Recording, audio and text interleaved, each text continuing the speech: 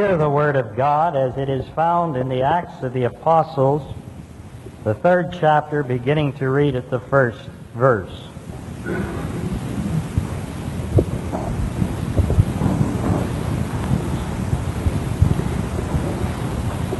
Now Peter and John were going up to the temple at the hour of prayer, the 9th hour.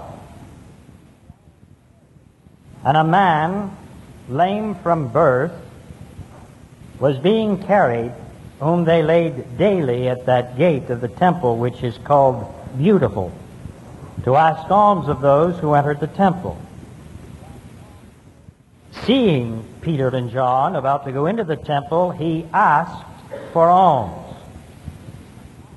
And Peter directed his gaze at him with John and said, "Look at us." And he fixed his attention upon them, expecting to receive something from them. But Peter said, "I have no silver and gold, but I give you what I have. In the name of Jesus Christ of Nazareth, walk." And he took him by the right hand and raised him up. And immediately his feet and ankles were made strong. And leaping up, he stood and walked and entered the temple with them, walking and leaping and praising God. And all the people saw him walking and praising God, and recognized him as the one who sat for alms at the beautiful gate of the temple. And they were filled with wonder and amazement at what had happened to him. Amen. And amen.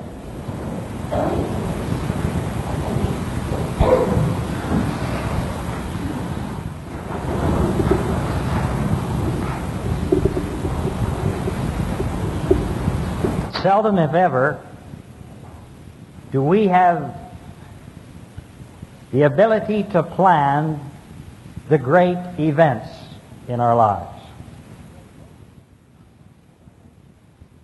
Those events that turn us around, those moments that gain a place of eternity in the memories of our spirits, they usually are not planned by us. They just more or less happen.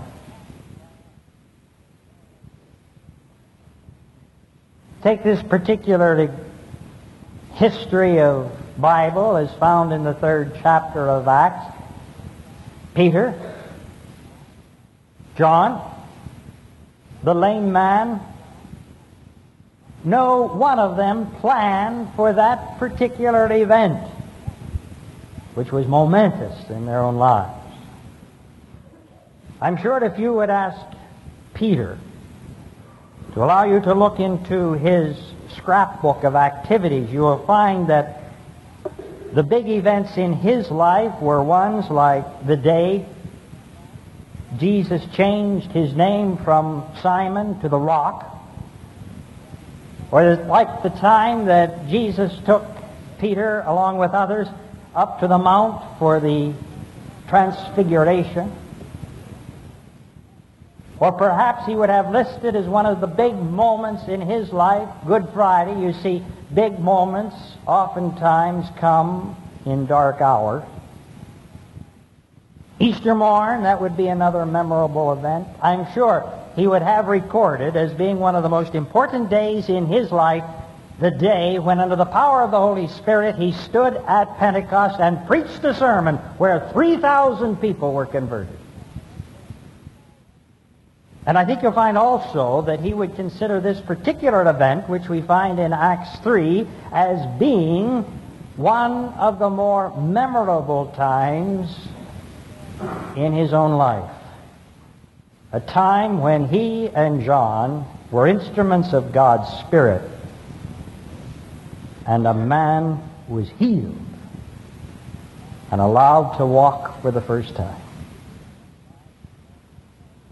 But you see, I don't think Peter really felt, though, that he had planned any of those events, just as you and I do not plan for the big moments in our lives, or for those experiences which turn us around and which have lasting effects upon our destinies.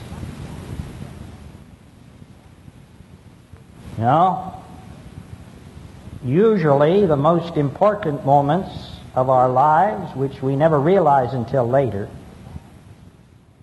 happen not on our way to a particular destination, but usually happen by the way as we are on the way. That's a principle of life. We need to be reminded of it. Jesus tries to do so when he tells us in one of his parables about that farmer who one day was out plowing. The field that he was plowing was not his own. He was a tenant farmer, but as he plowed, the plow struck a hard substance, which he thought was a rock. But on closer observation, he found that it was the lid to a treasure. And when he opened the lid, he found priceless jewels. The point of it is, the man was on the way to doing a job of plowing. But by the way, he found a treasure which changed his whole life around. That principle has also been taught and caught by Horace Walpole, who wrote The Three Princes of Serendip. It's a story, a fairy tale about three men who, in looking for specific things, always in the process found enjoyable things by the way. So consequently, we have from that story a word in our English language, serendipity, which means looking for one thing, but as we do so, we find other enjoyable things for which we have not been looking. These men were on the way to worship. But by the way, as they were on their way, they became involved in an experience planned by God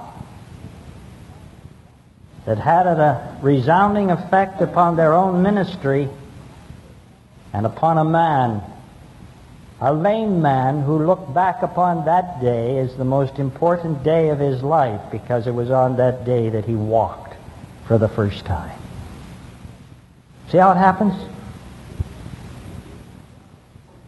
And though you and I don't have much to do about the planning of the great days in our lives, we can help God bring them to fruition by being prepared for the plans that God has for you and me. You see, that's the marvelous thing about Acts 3. When Peter and John and that lame man got up that day, they didn't know it was going to be the greatest day in their lives. But they were prepared. And being prepared is how we help God fulfill the plan. That had planned for this lame man to be healed. We don't know how many other days God had prepared the way for this man to be healed, and hoped and planned that that would be the day. I submit to you the idea that it was this day because Peter and John were prepared for things that happen by the way, on the way to something else. We see in Acts 3, I think, three things that help us to be prepared. One, preparation comes through expectation. Expectation. There's one thing that all parties concerned believed in. Expectation. Peter and John had just come from the experience of Pentecost. And if Pentecost teaches anybody anything, it is simply that God works in the unexpected ways. They had learned to expect God in unexpected ways. And ever since Pentecost, they learned a lesson that some of us still have to learn, and that is that God sometimes works by the wayside on our way to doing different things. The man himself, we don't know if he was a believer. I'm sure he was after that day, but up to that day, we do know, though, he was one who expected things to happen. He was lame from his birth. Every day he was carried to the gate beautiful. And he did that because he had to. That's the way he made his living. And he went there begging, expecting to receive gifts from people. And I doubt very much whether there were many nights that we went home disappointed, because he had built his philosophy on the idea of expecting things from people. So when you had this man who expected something to happen, and you had Peter and John who expected God to work in their lives, something's going to happen. And it did. You can almost see James or John and Peter coming to church. Peter was a typical preacher. I think he was late for most every appointment.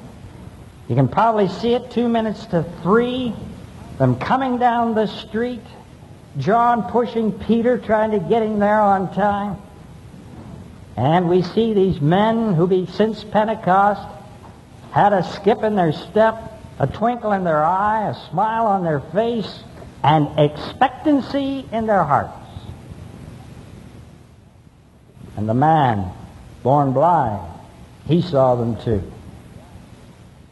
Now please use your imagination. This is not the first time Peter and John went to the gate, beautiful, on their way to worship. Now they had been there many times before. And please remember, this lame man had been carried daily to that place to ask for alms. That on this particular day they met, both of them having a sense of expectation. Peter and John in the power of God, and this man in the power that comes from expecting things from people. And their eyes met. And it says that this man looked at Peter and John expecting to receive something from them. They had great expectations. To me, one of the great weaknesses in the church today is that we don't expect God to do great things. I wonder how many of you came here today really expecting something great to happen in somebody's life? No. Time after time we come in through the church doors, we travel the same route, we're on the way to worship. And how many of us leave home, and that's where it begins, expecting that on the way or by the way, God is going to speak and do something mighty that is so important that it's going to change somebody's life some way. That's the trouble. Peter and John had been coming to church regularly. But without that spirit of expectancy, nothing really happened. It was only on the day when they expected something to happen and somebody else expected something to happen that something did happen. We're prepared to fulfill the plan of God when you and I have in preparation a sense of expectation. But that's not enough. We have it when we add to that concentration. You see, this is a very intense moment. Peter, John, the layman, they concentrated on one another. Peter said, "Look at us." Imagine it. He had the audacity to say, "Look at us." He knew, you see, that he was an instrument of God, as does any person who understands the meaning of Pentecost, knows that the Spirit of God resides in him or her. Peter knew that. He was baptized with the Holy Spirit. He knew that God was working through him. He expected God to work through him. So he said to the lame man, "Look at us." And it says here in the one particular verse that the lame man fixed his eyes upon them. A very intense moment. There was concentration. Peter, in saying, "Look at us," he was saying, "We give you our attention, we give you our interest, we give you our best." At the present moment, you are the only person that is important to us. And the lame man caught that. And he concentrated and fixed his eyes upon these men who had been with Jesus and who were filled with the Holy Spirit. And a miracle happened. That's when miracles take place.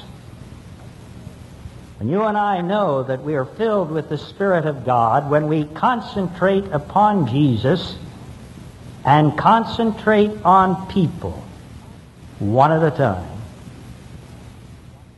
Suppose Peter and John had not seen that man that day. Do you realize? No miracle. The man would have remained lame for at least another day or another period in time.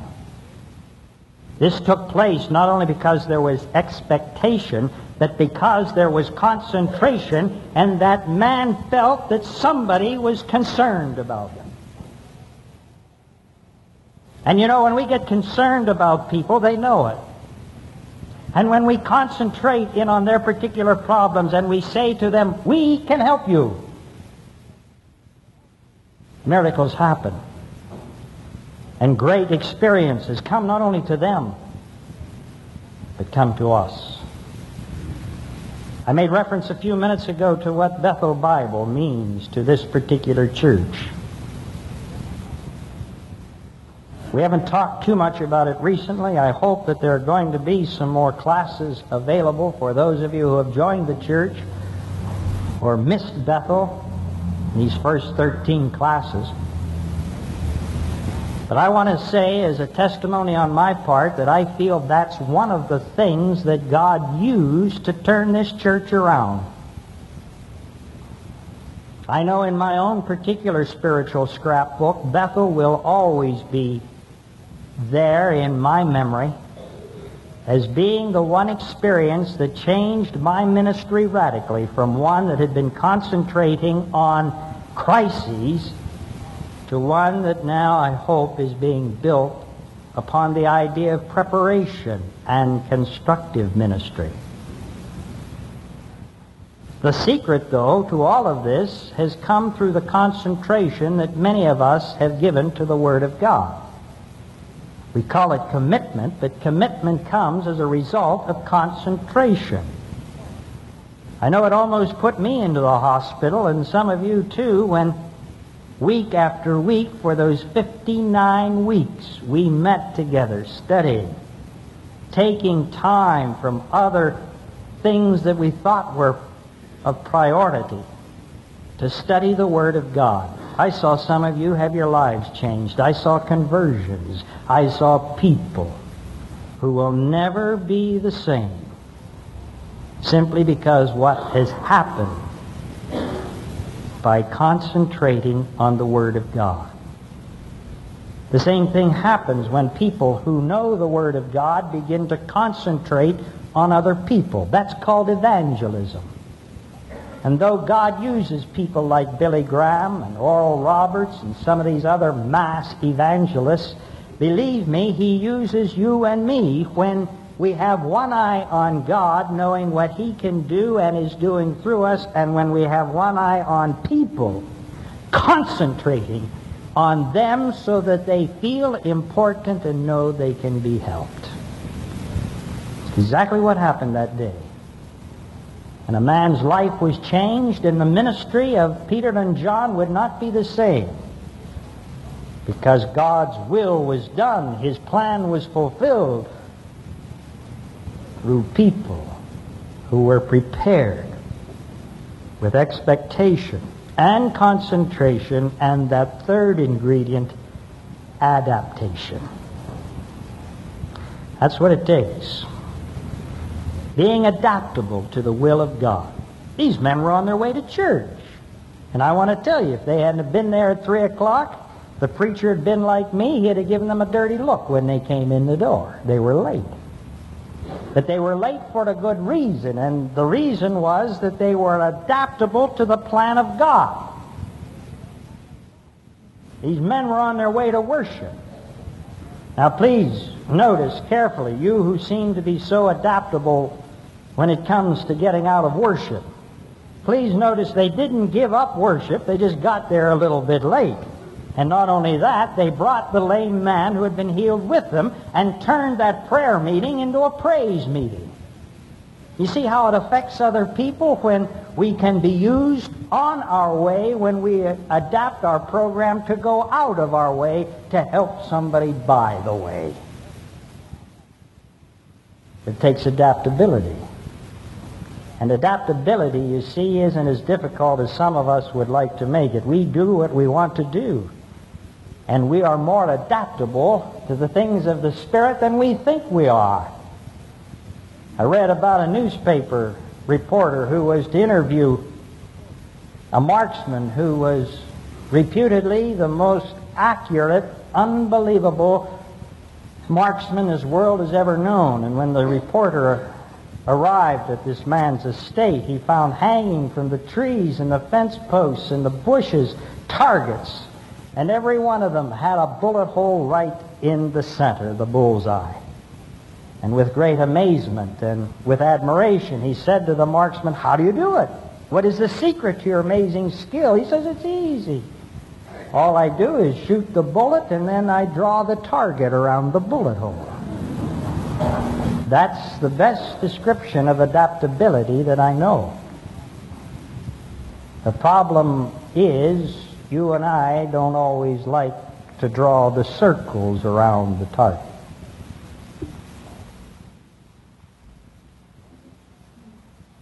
I wonder how many plans God did not get to fulfill today because on our way to worship, we had not the spirit of expectation, concentration, or adaptation. In a few minutes, we're all going to leave this place, and we're going to be on the way to some other responsibility today, this week. It'll be at work, it'll be at home, maybe even be in this church. On your way, people, please remember that some of the great experiences in life happen by the way. And when you are prepared, expecting God to work, concentrating on people through whom God is speaking, using you, and are willing to adapt your plan to serve God, my, wonderful things are going to happen. And by the way, God has great things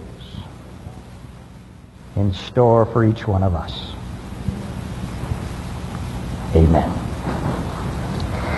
Father, help us to be sensitive to your leading. Father, we know you're working through us. Help us to help you to work through us. And now may the grace of our Lord Jesus Christ, the love of God, and the communion of his Holy Spirit be and abide with you all now and forevermore. Amen.